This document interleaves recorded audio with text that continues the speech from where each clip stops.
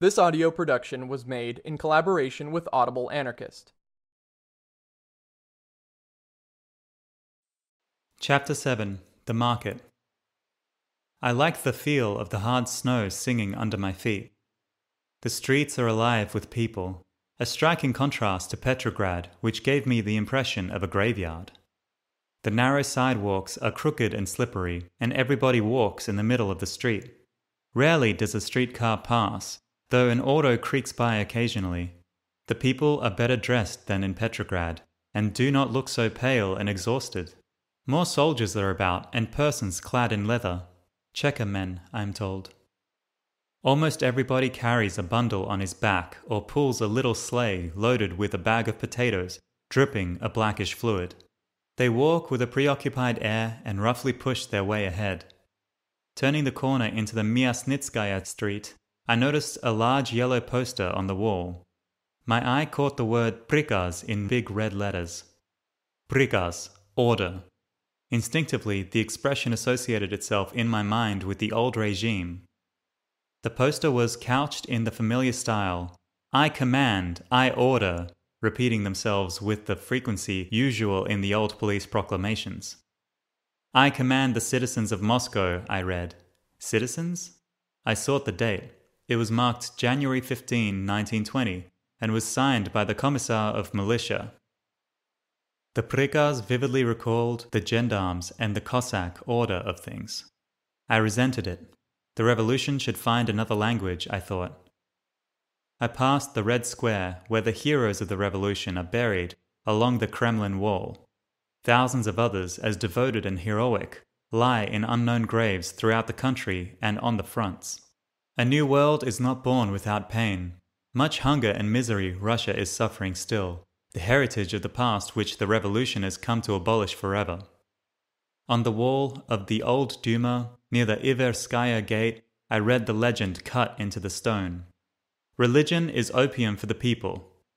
But in the chapel, nearby services were being held and the place was crowded. The cassocked priest, long hair down his back, was musically reciting the Greek Catholic litany. The worshippers, mostly women, knelt on the cold floor, continuously crossing themselves. Several men, shabbily dressed and carrying portfolios, came in quietly, bowed low, and crossed themselves reverently.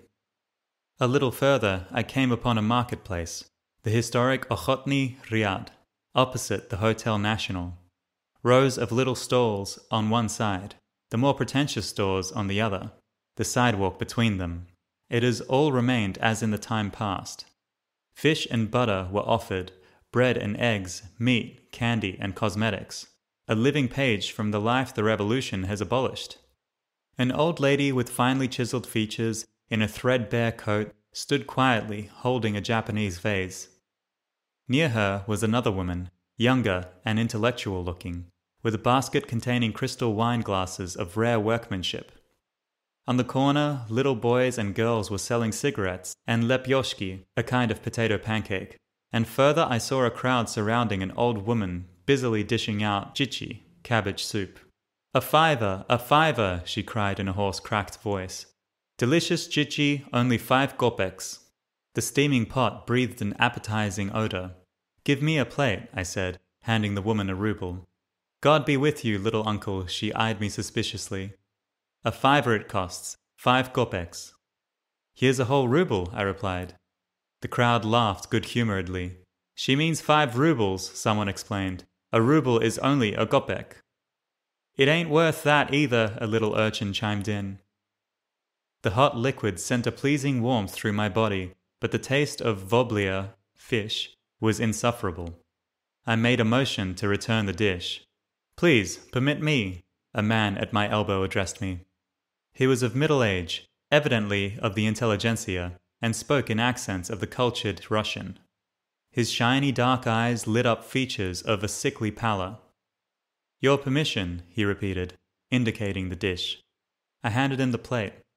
Avidly, like a starved man, he swallowed the hot chichi, gleaning the last shred of cabbage. Then he thanked me profusely.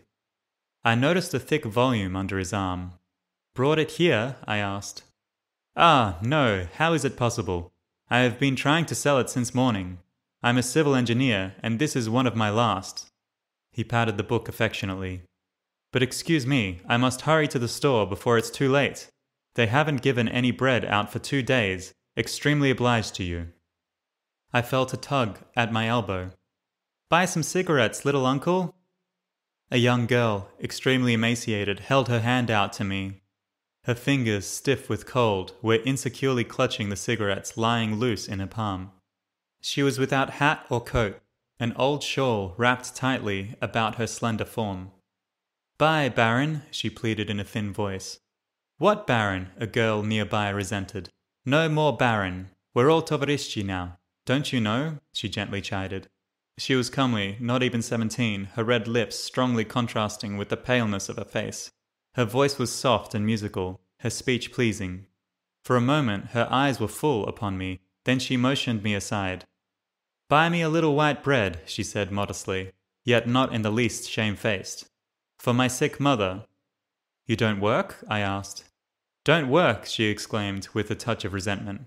I'm typing in the Sovnarkhos, but we get only 1/2 pound of bread now, and little of anything else. Oblava militoneri! There were loud cries and shouts, and I heard the clanking of sabres. The market was surrounded by armed men. The people were terror-stricken. Some sought to escape, but the military circle was complete. No one was permitted to leave without showing his papers. The soldiers were gruff and imperious, swearing coarse oaths and treating the crowd with roughness. A militaire had kicked over the chichi bot and was dragging the old woman by the arm. Let me get my pot, little father, my pot, she pleaded. We'll show you pots, you cursed speculator, the man threatened, pulling her along. Don't maltreat the woman, I protested. Who are you? How dare you interfere? A man in a leather cap shouted at me. Your papers. I produced my identification document. The Chekist glanced at it, and his eye quickly caught the stamp of the Foreign Office and Chicherin's signature. His manner changed. Pardon me, he said. Pass the foreign tovarish, he ordered the soldiers. On the street, the militoneri were leading off their prisoners. Front and rear marched the soldiers with bayoneted rifles, held horizontally, ready for action. On either flank were Cheka men, their revolvers pointing at the backs of the prisoners.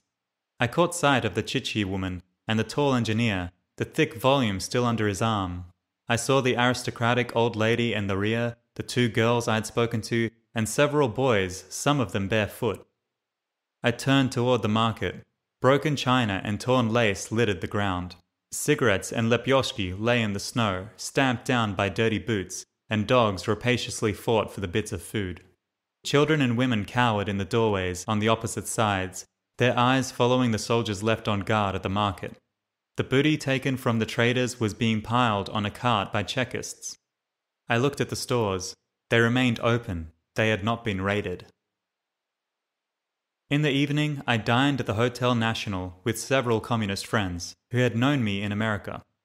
I used the occasion to call their attention to the scene I had witnessed on the marketplace. Instead of being indignant as I expected, they chided me for my sentimentality. No mercy should be shown the speculators, they said.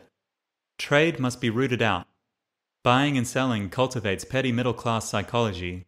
It should be suppressed.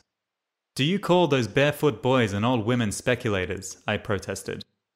The worst kind, replied R., formerly member of the Socialist Labour Party of America. They live better than we do, eat white bread, and have money hidden away. And the stores? Why are they permitted to continue? I asked. We closed most of them, put in K., commissar of a Soviet house. Soon there will not be any of them left open. Listen, Berkman, said D., an influential leader of the labor unions in a leather coat. You don't know those poor old men and women, as you call them. By day they sell lepyoshki, but at night they deal in diamonds and valuta. Every time their homes are searched, we find valuables and money. Believe me, I know what I'm talking about. I've had charge of such searching parties myself. He looked severely at me, then continued. I tell you, those people are inveterate speculators, and there is no way of stopping them. The best thing is to put them to the wall, shoot them. He raised his voice in a growling irritation. Not seriously, I protested. No? Eh? He shouted in a rage. We're doing it every day. But capital punishment is abolished. It's rarely resorted to now, R tried to smooth matters, and that only in the military zone. The labor checist eyed me with cold, inimical gaze. Defending speculation is counter-revolutionary, he said, leaving the table. This has been a production of Audible Anarchist. You can find more Audible Anarchist on YouTube.